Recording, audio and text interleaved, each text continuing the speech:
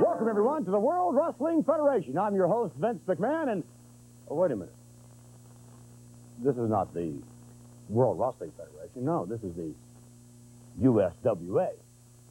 This is the home of the king, Jerry Lawler. And, you know, when you can't help but make comparisons, and when you compare the World Wrestling Federation with the USWA, it's sort of like comparing horse manure with ice cream, you know what I mean. But congratulations to you, Mr. Lawler. Understand that all of your problems, all of your legal problems are over, and you're just strutting around Memphis and, you know, like feeling good about yourself. And, you know, well, your problems, as far as I'm concerned, your problems are just beginning. Welcome to Fourth Time's the Charm, where niche is neat. I am your producer, Ben, alongside your director, Matt, and we have the biggest slab of shea butter in history that we could ever need right now. It's Monty joining us live on the call. Our trio of terror. We have a trio or so of subjects to discuss. We got lots of cinema, and we are even going to take some time to honor the life of the late Jerry Jarrett, the founder of more things in pro wrestling than you could expect. Matt, what's going on, my double dog? I'm chilling. I just got back from a delicious massage, so my shoulders are feeling well needed, well knotted, and well unknotted. I was in need of this podcast today, so I'm glad we're here. I saw a fantastic film without you guys that I'm gonna want to talk about, and then we saw some great films together and some interesting wrestling. So I'm ready. Monty, how buttery are you feeling today? I'm gonna say I'm expired right now. Damn. You know, I'm still recovering from a stomach bug. So and then you also had to shovel a bunch of snow too. So you're double. That wasn't good on my stomach. So yeah. Well, we're glad you cleared a path to us today, Monty. So the butter has curds. Ooh, nice. The butter has curdled. That does not mean it's outlived its usefulness. That just means its purpose has changed. It's alive. Monty, we're going to churn you back to health today. And this is I'm not sure of the. Oh, I recently saw a long form comedy bit on trying to come up with new wrestling acronyms. And since this isn't fully a triple M, one thing I did notice is there's very few 4-letter wrestling acronyms. So today we got MMMB. That's our wrestling organization. MMMB. What's the third M stand for? Movies. Oh, okay. But we're not talking today. This is not like a fully movie episode. It's not full, but we got at least two solid films. There's New Japan, NJPW. Yeah, that's there's one. All Japan, AJPW.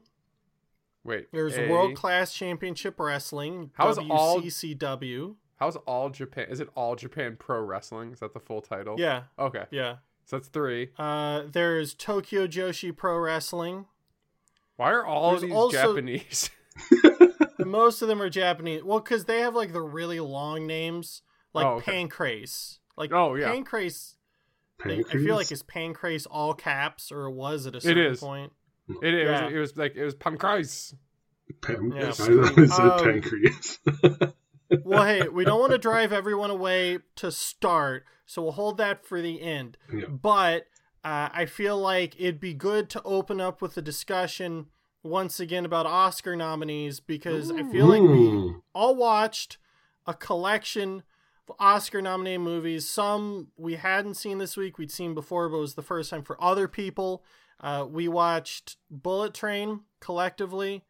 We watched, which is nominated for like a side Oscar, but it still counts. Oh, really? Did it really? I thought it wasn't. I thought it wasn't. That's why I thought it was nominated for like best makeup or something. No. We specifically watched Bullet Train because it wasn't nominated. Yeah.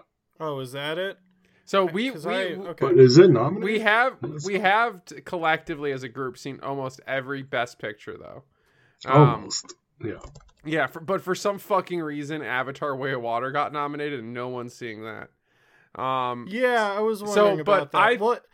Bullet Train was nominated as I'm looking the People's Choice Award for favorite movie at the Oscars.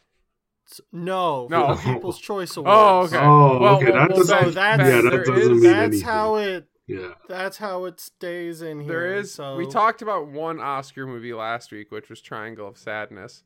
Or two. Yeah, and there's a new one 2 weeks ago, and there's another one that Ben and I have both seen. I'm not sure if you've seen this, Monty, but I know there's a healthy discussion to be had. The Steven Spielberg and Tony Kushner film, The Fabelman.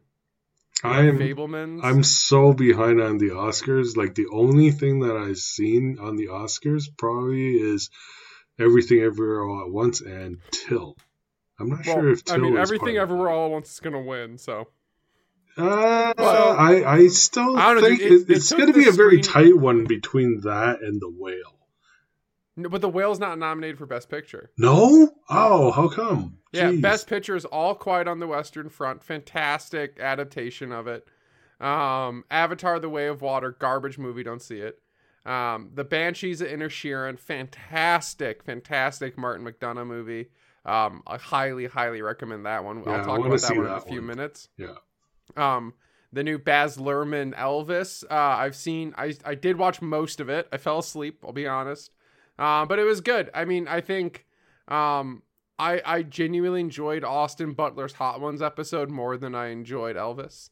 Everything Everywhere All at Once is going to win Best Picture. If it doesn't, the Oscars is screwed. They won the Screen Actor Guild Award. They've won every other major award, and like across the board have been sweeping. So it might take the Oscars throwing it away.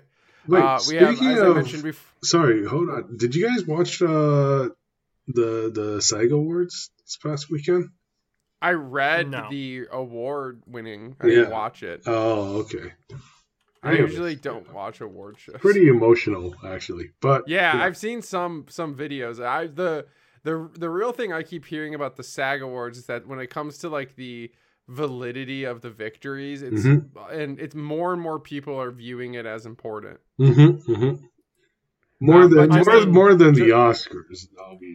I mean, the real secret is none of them matter. Yeah, well, that's that. Yeah.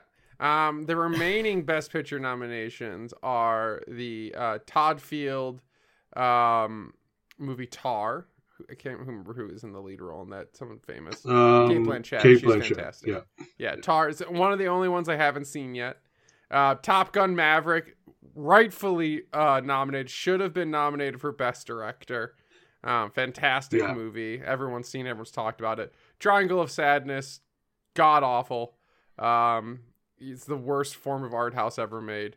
And Women Talking, another one that I have yet to see yet, but is on high on my list, and I'm really excited to see it. Now, Ben, I know you recently watched The Fabelman, and as someone who did attempt to follow their dream and travel all the way down to the fatal land of Los Angeles, what did you think of The Fabelmans? So I'll try and make this fast because I feel like there's better discussions to be had. But my thesis on The Fabelmans is you need to watch it with as clear a mind as possible and try and really let the movie take you on the journey itself. And I think it succeeds in that respect. I think the ultimate message of the movie is a message of selfishness. And if you've seen the movie, you understand that take from the perspective of Steven Spielberg's sort of...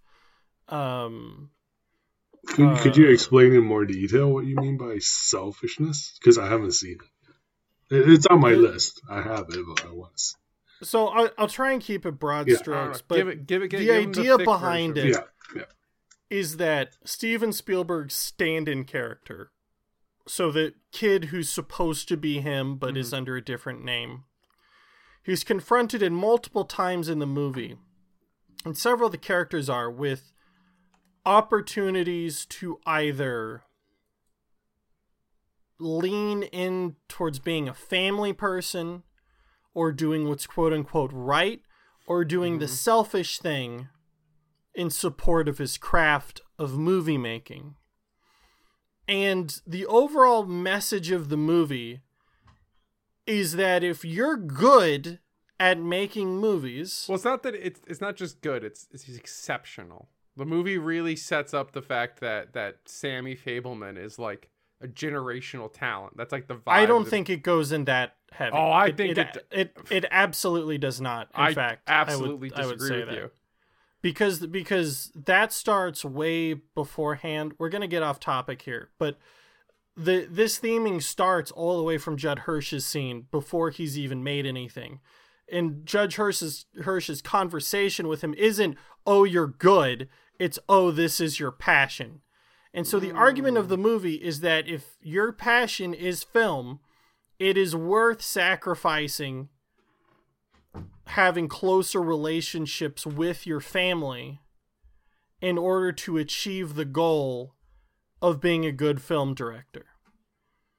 And I find that message pretty reprehensible and disgusting. But I suppose that's not necessarily a bad thing. You know, it's not like it's saying, "Oh, you should abuse your family." It's just like, no, you should be selfish if you're really passionate about something. And I just found that very striking, that you have a big budget movie that's making a pretty harsh statement, but it celebrates it as if it's a Steven Spielberg movie, because it is. So imagine like you're watching E.T. and at the end of the movie, you know, Elliot or whoever decides to turn E.T. in to the government, and then he gets a government grant to, I don't know, open up an orphanage. And it still plays the happy E.T. music at the end. It's like, well, that's still kind of fucked up.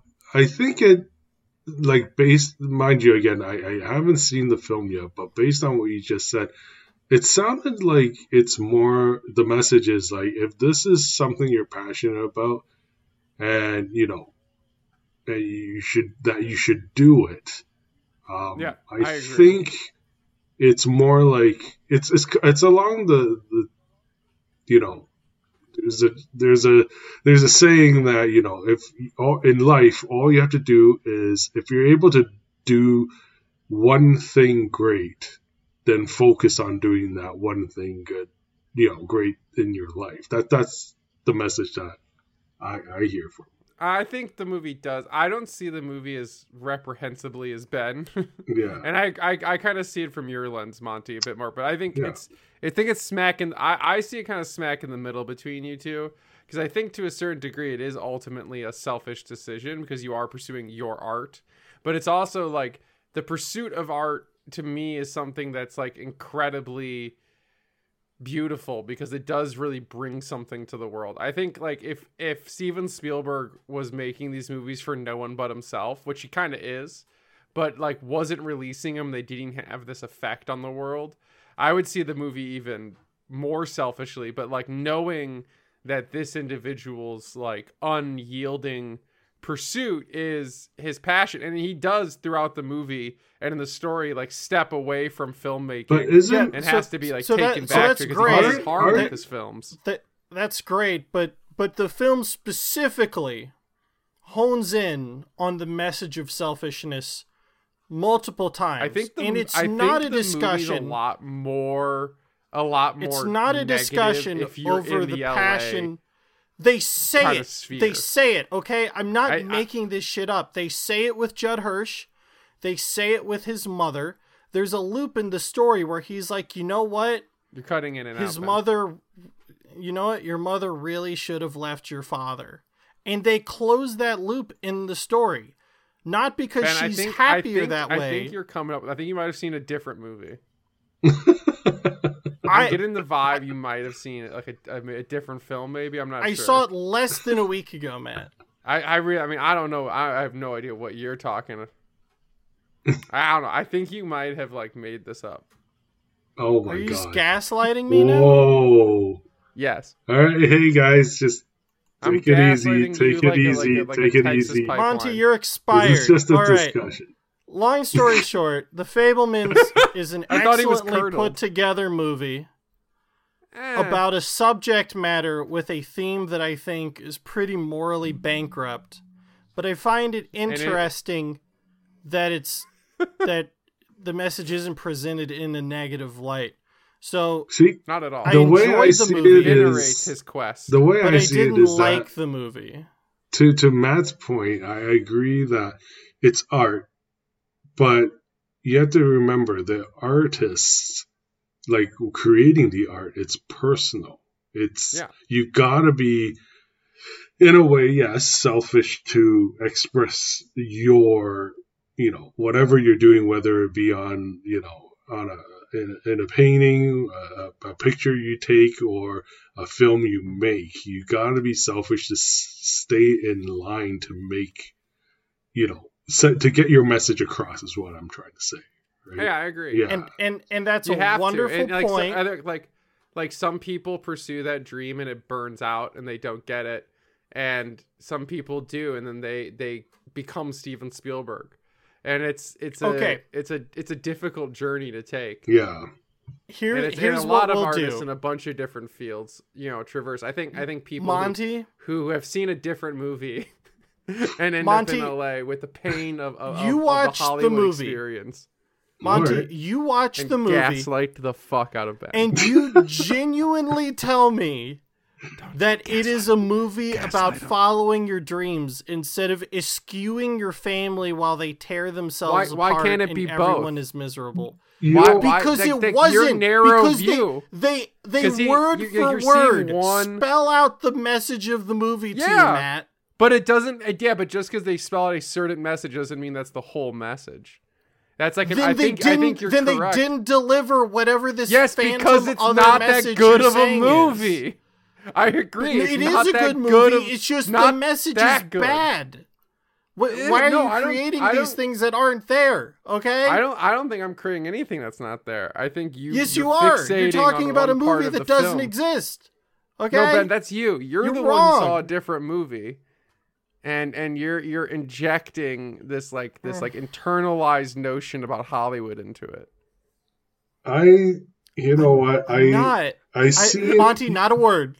But Just, you know what? Just watch the whole movie. the mess. Like, I know a lot of artists that they will sacrifice anything to get where they need to be, like in the sense of goals. It's only until success, and it's only until success that people see it from another angle. They see it through their success. Steven Spielberg sacrificed his family knowingly.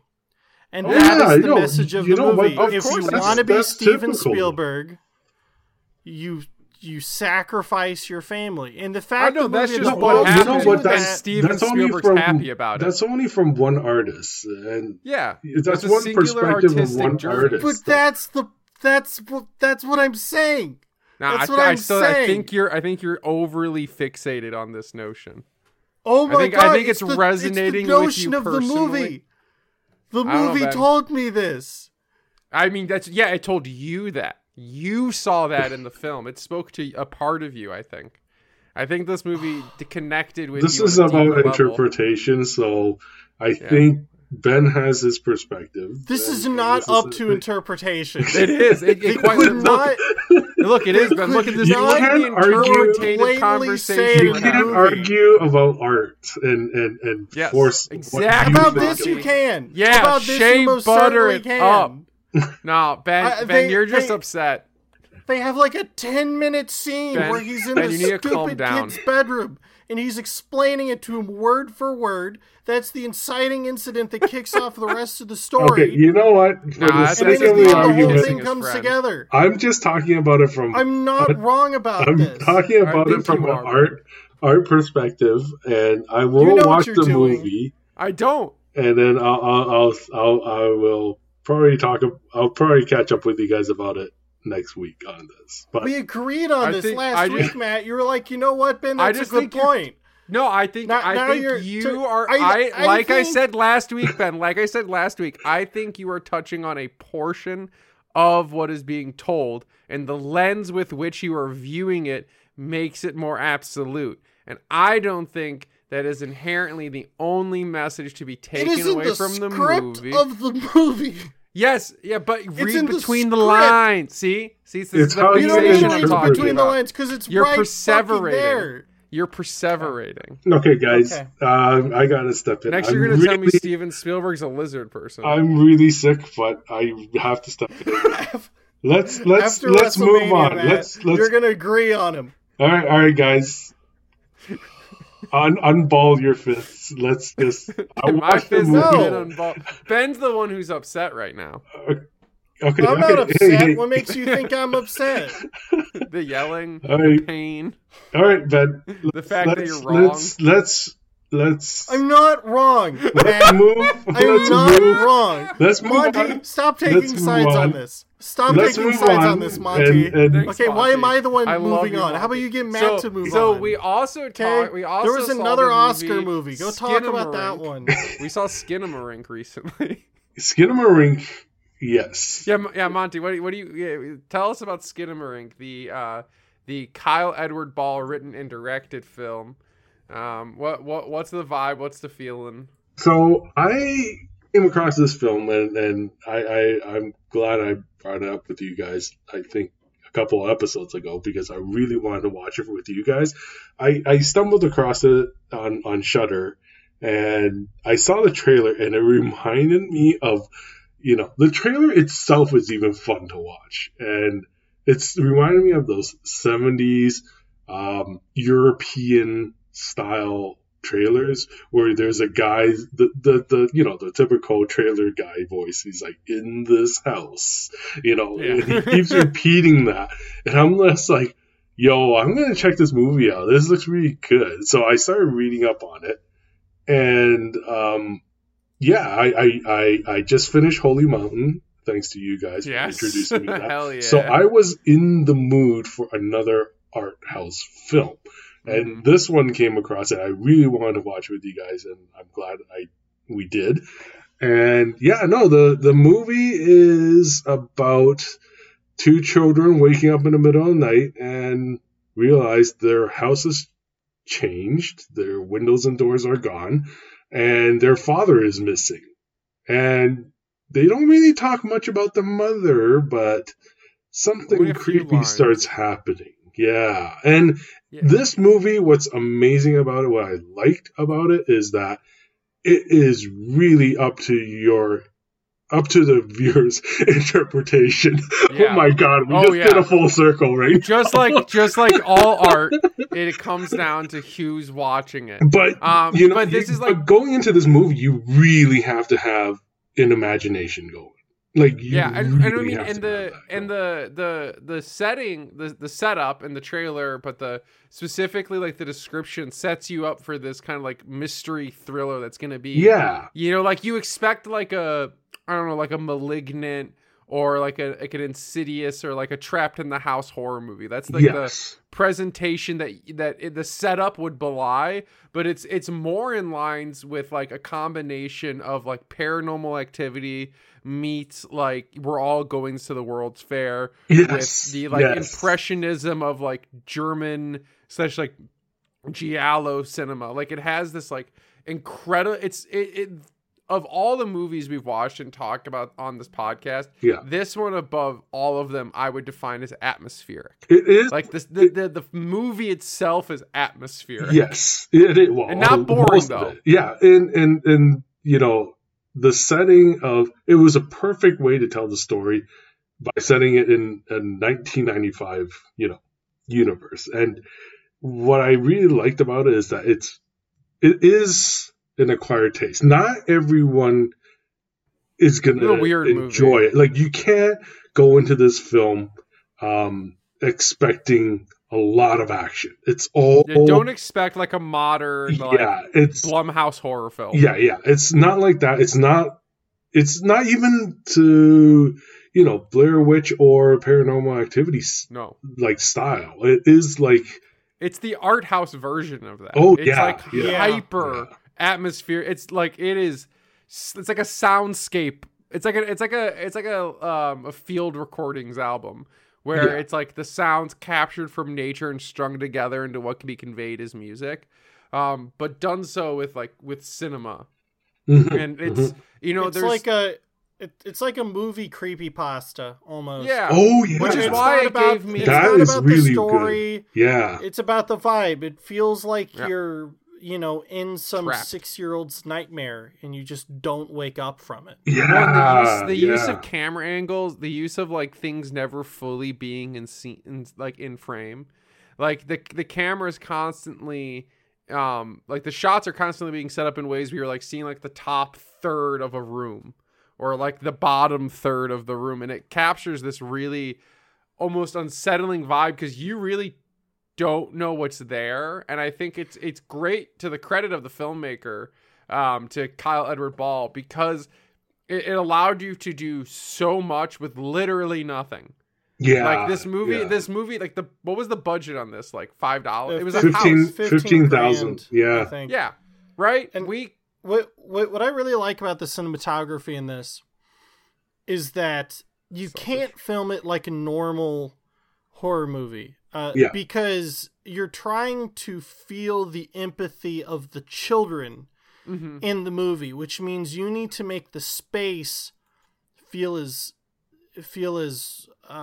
ill-defined and as foreign to you as possible, like a kid, where it's like, well, are there monsters downstairs? Well, we know that there's not, but if you want to empathize with them, just make it so you can't see the space.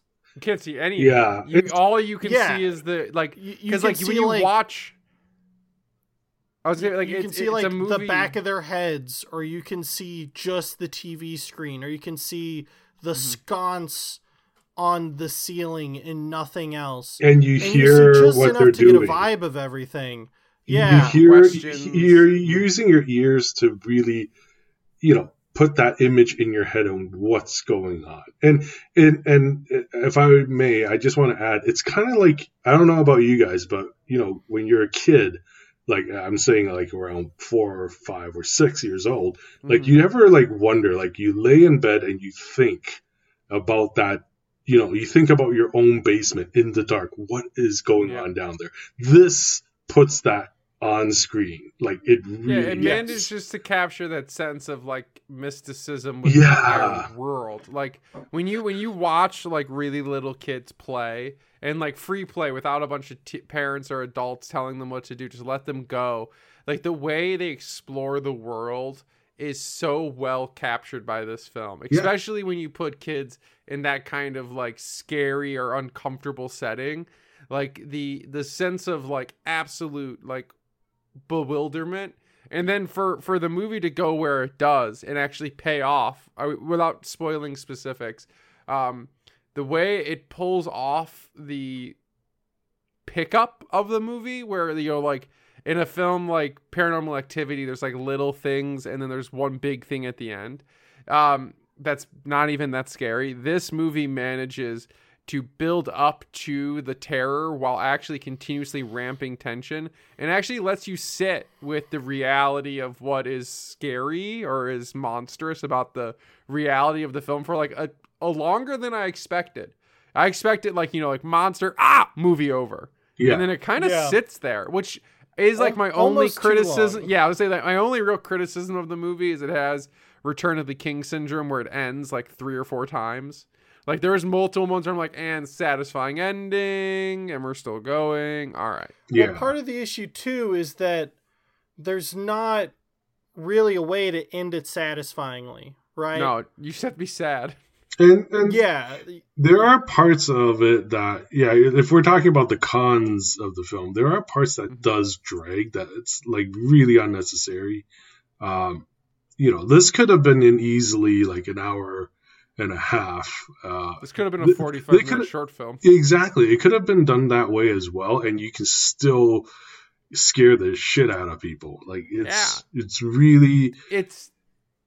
This is a movie like We're All Going to the World's Fair, which I really think the way you watch it is important. Like I really need to rewatch this movie like alone in my office in the dark. Yeah. Like all lights with me off. Watching from the outside window. God, please. And it really, and I want to add that the formula they use, it's like, again, going back to what you were saying, like how you guys were saying, it is from like the children's perspective. And you notice the fear as it starts escalating is when they, at first they need the night light on, those hallway, night lights on. And then when it started to be,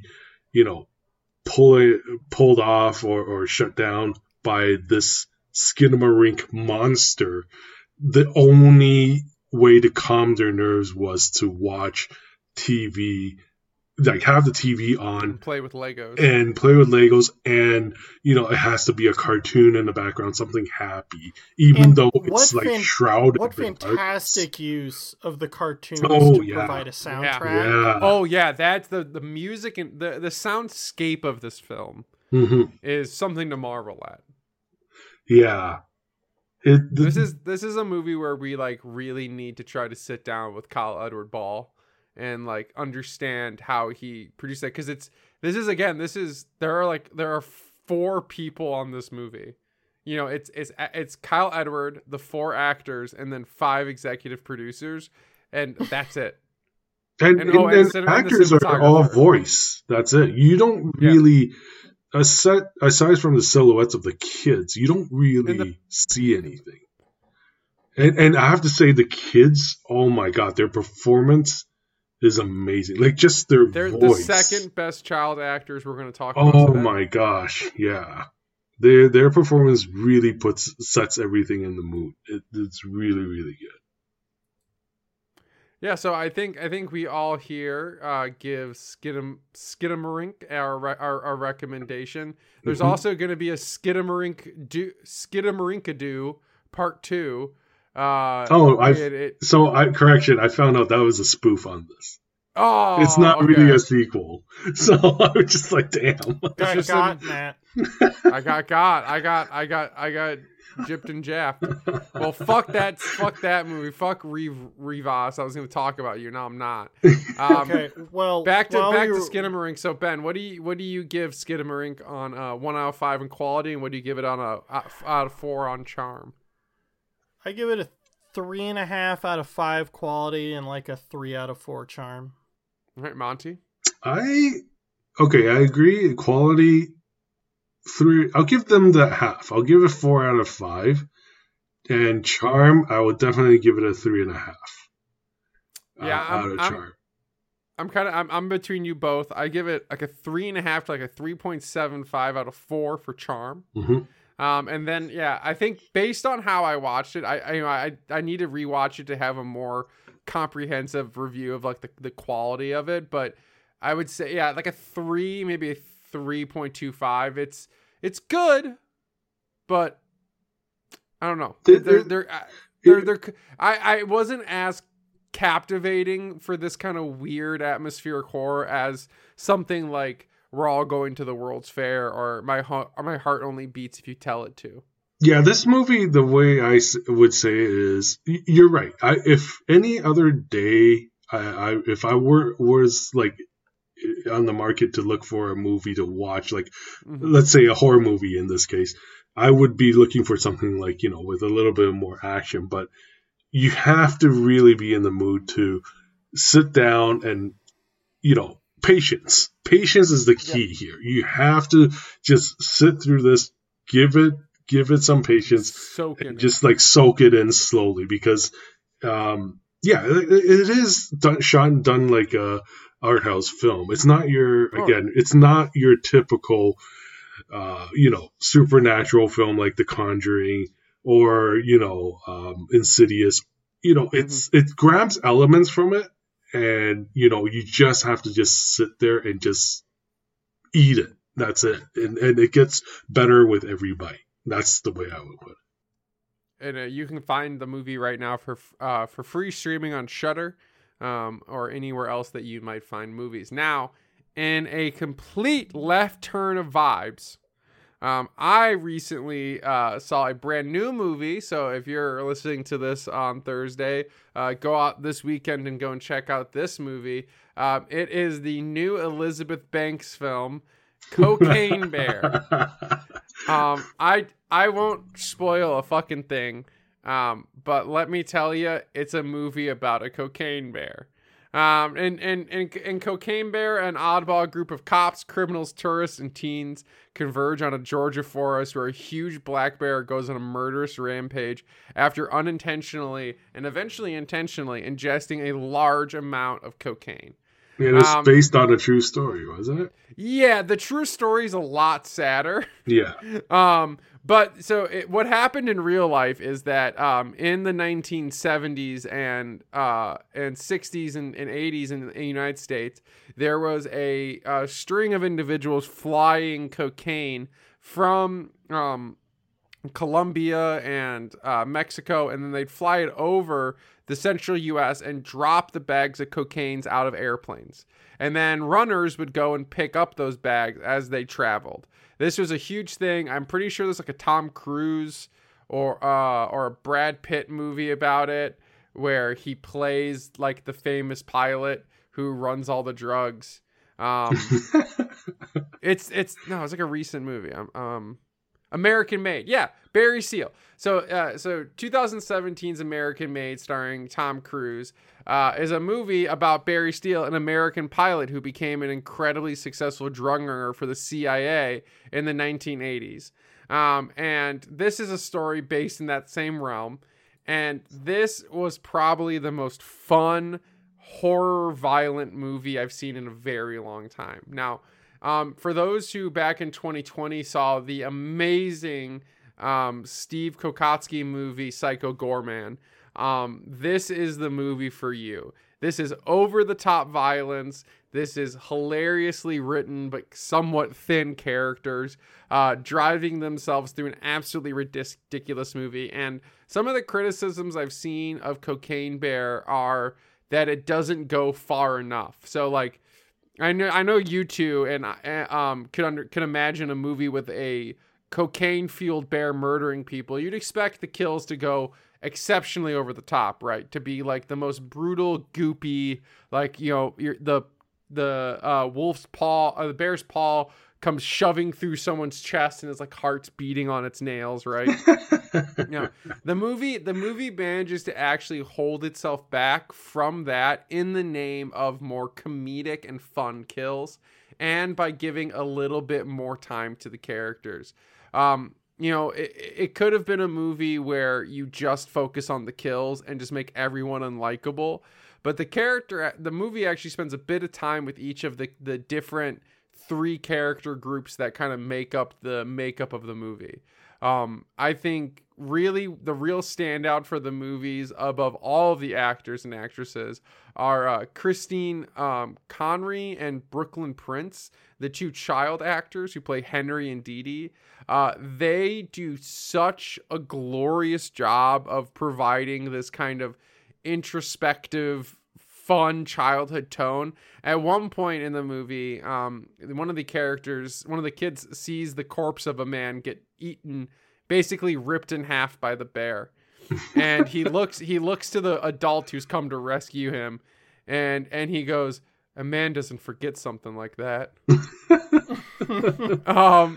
Would you say this film leans more as a monster flick, or would it be something like Jaws type of movie? This is definitely more of like a monster comedy. Okay. All right. I'm struggling to think of a movie where like you kind of like Rubber in a sense, where it's like the monsters. We haven't had a good movie like that in a while. Yeah, it felt really refreshing. Like the only movie that's given me this feeling somewhat recently is Psycho Goreman.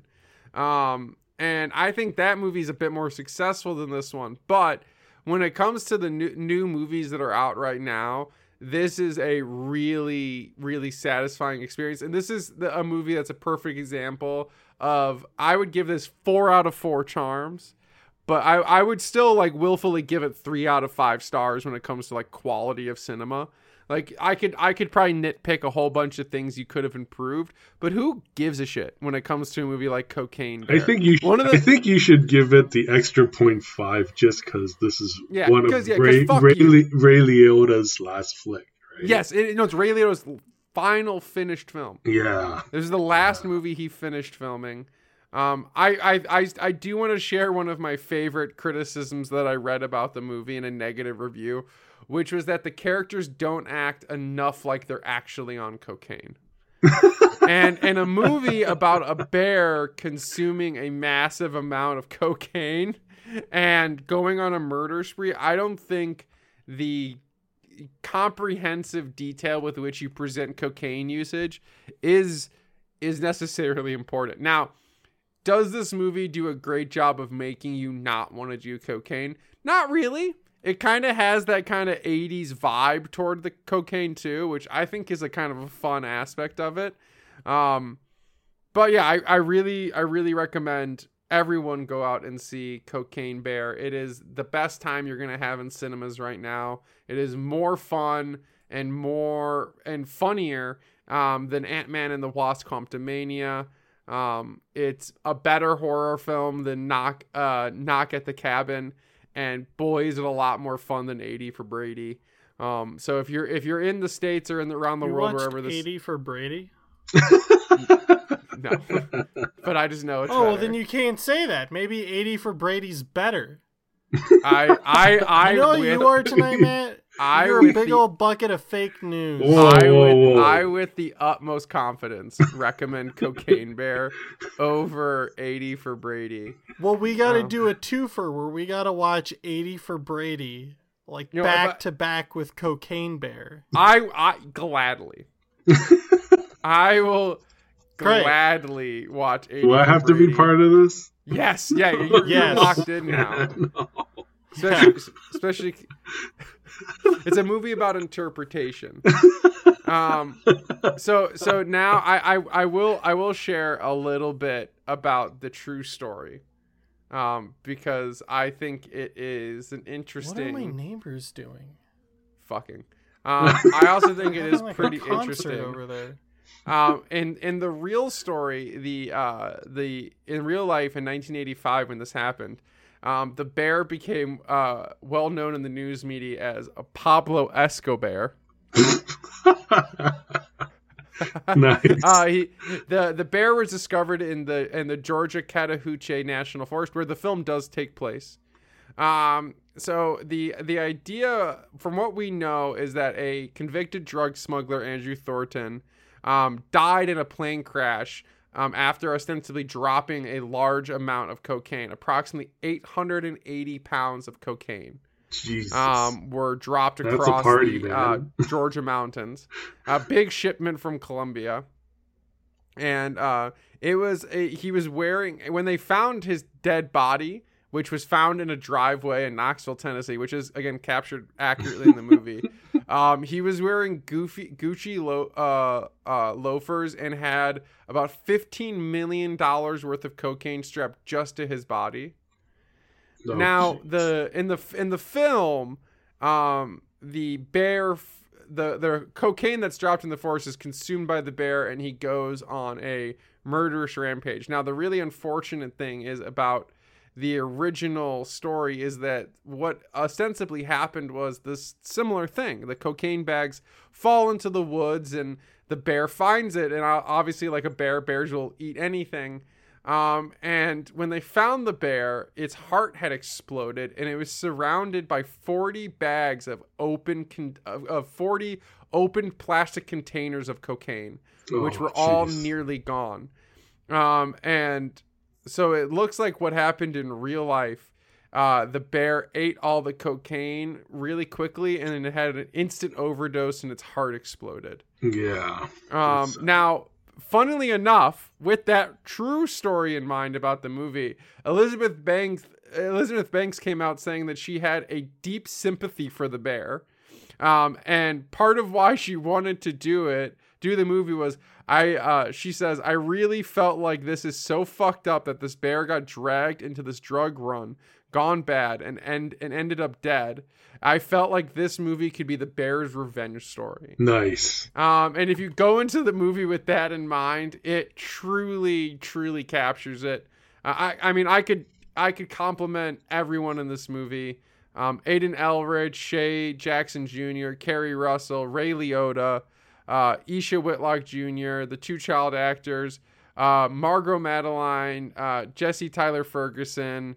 Who else is actually worth paying attention to? Oh, the young teen actors, J.B. Moore and Aaron Holiday, were a true gift to the film as well. So do yourself a favor, check this one out. And it gets a firm recommendation from your very own Dr. Gore Wizard. Now, let's move on. Well, hey, last film topic for now. Monty, while we were watching Bullet Train, you mentioned casually how, a lot of famous Asian actors were in the movie, but they were sort of sidelined into these guest roles. Yeah. I think you sort of undersold how whitewashed Bullet Train was. Yeah, we were horrifically. We were at the Japanese grocery. I didn't know it was based on a book. Yes. That yeah. took place entirely in Japan with only Japanese people. Yeah. Oh, so in the original story, are they all it's based on Triad? Maria Beetle. Yeah, yes. like Triad Lemon of and the Yakuza. Tangerine were still called Lemon and Tangerine, but everyone else was Japanese and had a Japanese name. I mean, this is what I'm getting from the back of the book, but I'm presuming. Did you buy the book? No, no, I can't read. That's actually true. But I was just fascinated that they whitewashed it really bad. It's just, I'm guessing people out here didn't know that there was a book first. And so it was very quietly, they did, it was in the credits actually. It was mentioned. Based on a book, yes. But it's, it is, you know what, the way I see it is a fun film. It's not a great film. The movie largely kind of came and went. Yeah, it's a good film. It's a good homage to the classic Guy Ritchie films like Lock, Stock, and Snatch. The movie I was thinking about, and I was telling you guys, it's kind of like Smoking Aces, where you just go in and watch the chaos of action and funny dialogues and scenarios, and then you just come out just feeling great. But yes, this movie I feel like the vibe this movie wanted to capture, which is just like a fun wild ride, is almost better captured by Cocaine Bear than I think this was I love a good spy action thriller type of film like this, especially when they're funny and over the top. But it kind of runs the line of it being a little too like vapid and empty, and the whitewashing started to show itself as the movie went on more and more. Like it felt more and more evident. I mean, I'm sure that's to some degree from your mentioning of it, but it does start to feel a little off after a while. Yeah. Well, if you guys are interested, the audiobook, this is actually, I think this is one of the trilogy of the Hitman trilogy. Ooh, so all right, I'm gonna if you guys are interested, you guys can check out the audiobook. I guarantee you that at some point in the future, if these are available on Audible, not sponsored, I will listen to and review these books. Yes, me too. I'll do it. This sounds like a great. I've been wanting to read a good. Oh no, they replaced the cover with the white people. I swear to you, the picture on Audible now is with the white cast. Well, no, they're not all white. Come on. You know what I mean, but the whitewashed cast. Sorry. The difference between how the movie should have been cast with Asian actors playing Asian characters. This is what Ke Huy Quan has been yelling about. This movie is why he left cinema. Yeah, but you know what? Scientologists.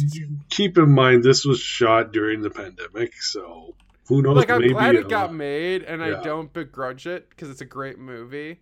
But like, still, it is you can feel it. I get the feeling that the book is going to be way better than Yeah, I'm really excited. If the book manages to capture this story over a longer period of time, like book 1 in English is 13 hours, which is just long enough for a perfect story. Yeah. But hey, you know what? Aside with that white watching aside, I did have fun with this film. Like I mentioned it, I think in our previous episode when we talked about Bullet Train, it's a fun movie. Nothing to take too serious about, but yeah, it's like watching Tropic Thunder. So yes, yeah, that's the way. Though Tropic Thunder, I think is a bit better. But this is still a good movie. It's a high charm to a mediocre quality. Man, look at this guy just across the board today. Well, I think we have time for one more subject today. Is it about selfishness? Ben is just constantly poking you with a sharp knife. Ben's just mad because I hurt his feelings. You didn't hurt my feelings, Matt. You brought really that emotional of an answer with utter nonsense. Wow, you're needling me. You're needling me repeatedly regarding this, and you're wrong. It's just it wrong. Sounds like you're a little upset. Your spaghetti is upsetty. Come on. Now, Ben, tell us about death. Well, Matt, it comes for us all, and it came for this man. And we're going to spend our last few minutes here talking about this guy. We watched some of his more famous clips. Jerry Jarrett, one of the most famous wrestling promoters of all time, guy who essentially he created the framework for pro wrestling angles on television. Okay? He created hardcore wrestling with the Tupelo concession stand brawl in 1979. The first empty arena match in 1981 with Jerry Lawler and disturbing Terry match Funk. to watch. Very fun watch. He was at the focal point of the Jerry Lawler-Andy Kaufman feud, where a Hollywood celebrity became a wrestler. I don't know if we've ever seen that since. He had one of the first work shoots with Jerry Lawler and Snowman, which was a race-based shoot. And also stuff we didn't watch. We watched those 4. He also introduced the scaffold match. Oh, really? He was one of the first promoters to popularize merchandise for wrestlers. It was in his promotion where the Fabulous Freebirds, as legend has it, debuted theme music. He encouraged flamboyance and character work out of his wrestlers as opposed to technical wrestling ability. He was in line to take over the WWF from Vince McMahon if he was set to go to prison in the 1994 steroid trial. Not only was his USWA in the early 90s the first place where Vince McMahon played a heel character on television and set the foundation for the Mr. McMahon character, but also Jerry Jarrett's last major contribution to the wrestling world would be co-founding Total Nonstop Action Wrestling alongside his son Jeff. So that's a lot that can be at least partially, if not completely, attributed to Jerry Jarrett. We got to see a sample of his stuff. Matt, what were some of the highlights that you gleaned from what you watched? We watched the Tupelo concession stand brawl from 1979 where Jerry Lawler goes into the first ever hellacious crowd brawl where they fight over the concession stands, bleed, and cover each other in mustard. We saw the empty arena match where Terry Funk gets stabbed in the eye with a wooden stake. We saw Andy Kaufman get the shit slapped out of his mouth by Jerry Lawler on David Letterman. And we got to see Jerry Lawler be branded a racist by Snowman. Yeah, no, I really, the thing I took away, I mean, the most impactful thing was the empty arena match, because it was kind of this like pseudo lens into what eventually became like pandemic era wrestling. But I think what it seems like Jerry Jerry Jarrett. Am I saying? Sorry, Jerry Jarrett. Yep. Yeah, Jerry. It seems like what Jerry Jarrett really solidified for wrestling was not just these over the top match segments and like them brawling out in the crowd or the empty arena or the Andy Kaufman Jerry Lawler event or the racism lines. What he managed to do is he managed to come up with crazy ideas and like wild gimmicks for matches and stipulations, but then actually make them make sense within the characters and engaging with them. So like the Terry Funk Jerry Lawler match I think is a fantastic example because it is truly like a deeply disturbing and dark match that happens, especially with Funk's performance and Lawler's performance, but it makes sense that they're doing it. The characters and the performers are given the time to establish why you would want to do something like this, where I think sometimes in modern wrestling, and we've seen it in the worst of the cinematic matches, where it's just there, or like in the modern day where like the Hell in the Cell has become meaningless because you just do it. There's no purpose and reverence behind why it's happening. There's no surprise. Each of these things, like when a brawl happens today in a random street fight, it's like, oh, cool, they're brawling. But when it really, really means something, when there's a story and character-driven action leading to that brawl into the crowd, it's so well deserved and so well earned. And I think a lot of what like AEW is doing right now with its presentation pays a lot of credit to the kind of storytelling Jerry Jarrett was doing in these instances. I think like the best of what we're seeing from AEW is really pulling from the way a lot of these matches felt, especially even the Tupelo concession brawl, stand brawl is like hard to watch because the quality's pretty garbage. But you can really get a feeling that this is like kind of transcendent. And the Andy Kaufman, Jerry Lawler thing is like true transcendent wrestling storytelling, like to the degree that I think we're getting now with characters like MJF, who are really like transcending the boundaries between how you're going to tell and delineate between reality and wrestling storytelling. And I think they all owe a big credit to Jerry Jarrett for bringing that to the wrestling world. And one of the cool things of these wrestling segments, and you touch on it a bit as well, is that even though this is obviously, it's dramatized, right? For a lot of these segments, because everything around them had such lower stakes, each of these things felt more special. And the fact they hadn't been done before. It makes me very thankful that these are still preserved now, because you're never going to get the same feeling that the people in Memphis felt or the people in Tupelo felt when all of a sudden these guys brawl into the crowd and they're, smashing each other into the popcorn machine. I will say there's only one moment in probably the last, I don't know, since I've known you, so the last 10 years of being a wrestling fan that's gotten me that feeling. And it was watching Eddie Kingston walk out with the gas can. That was one of the most truly moving moments in modern wrestling. And I feel like it truly, like, the way that Terry Funk is wailing after his eye gets stabbed in the Jerry Lawler match is like this true character moment. It feels real. It's unsettling. And the only person who's captured that in recent years was that moment with Eddie Kingston. It was truly genuinely unsettling. Yeah, it kind of reminds me of like how you're a villain who, it really plays out like a really good villain there. I really enjoyed that match.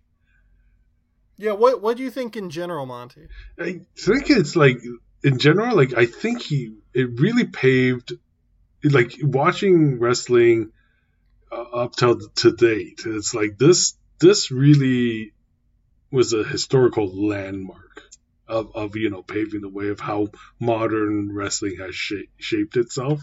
And it all came, with just these simple, out-of-the-box thoughts of creating something to enhance the realism or the action of these matches. So I really, really enjoy these matches for sure.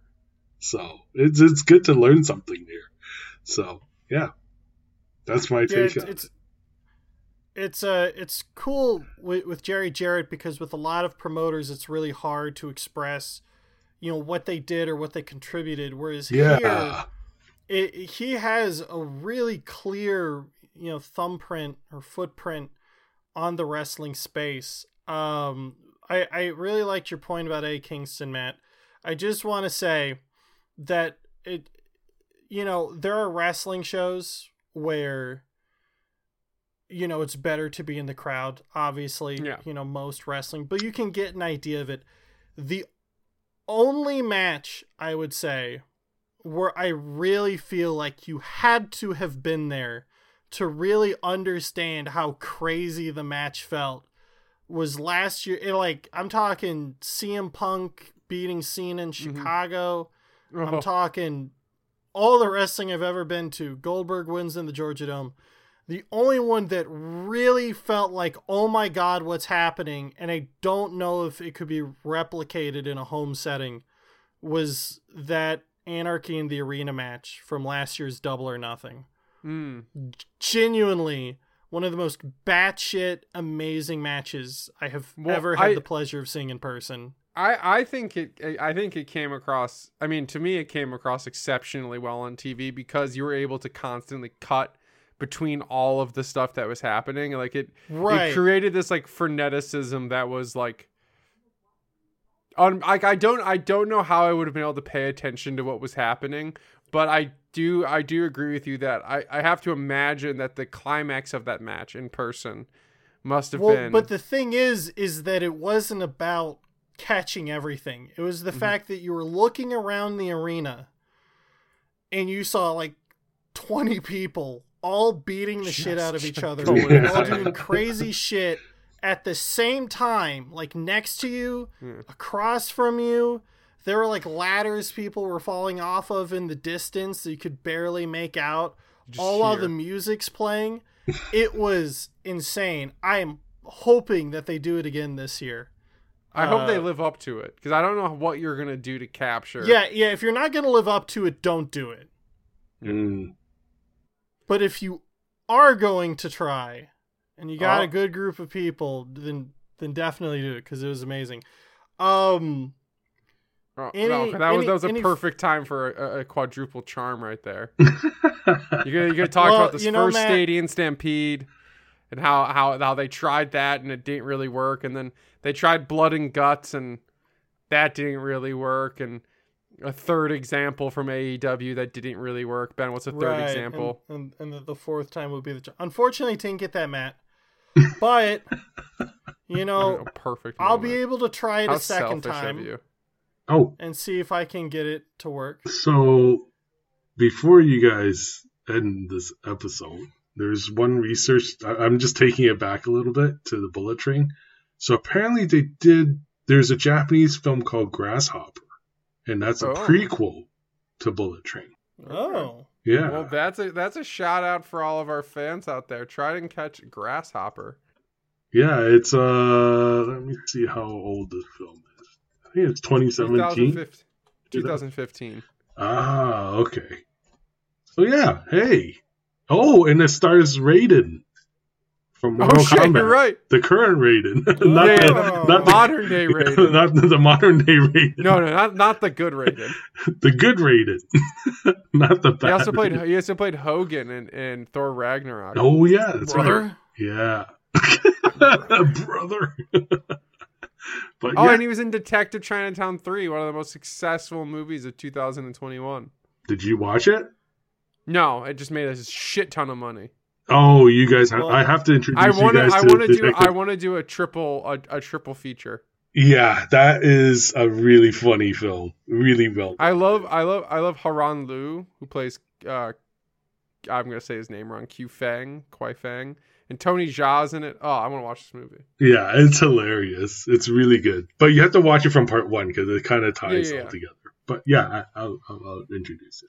But anyways, yeah, sorry for cutting it. No, it's fine. This is the third time we've tried to end the movie. To do it. This is currently the third time we're trying to end the episode. All right. And if it doesn't work this time, I know it'll work the next. Well, it actually might not because you're wrong about The Fablemans. Oh my god, you had to start that at the man. end. I'm not wrong about the Fablemans, okay? I Check out get our what Instagram. you're doing. There's a bunch of really great reviews of some new albums.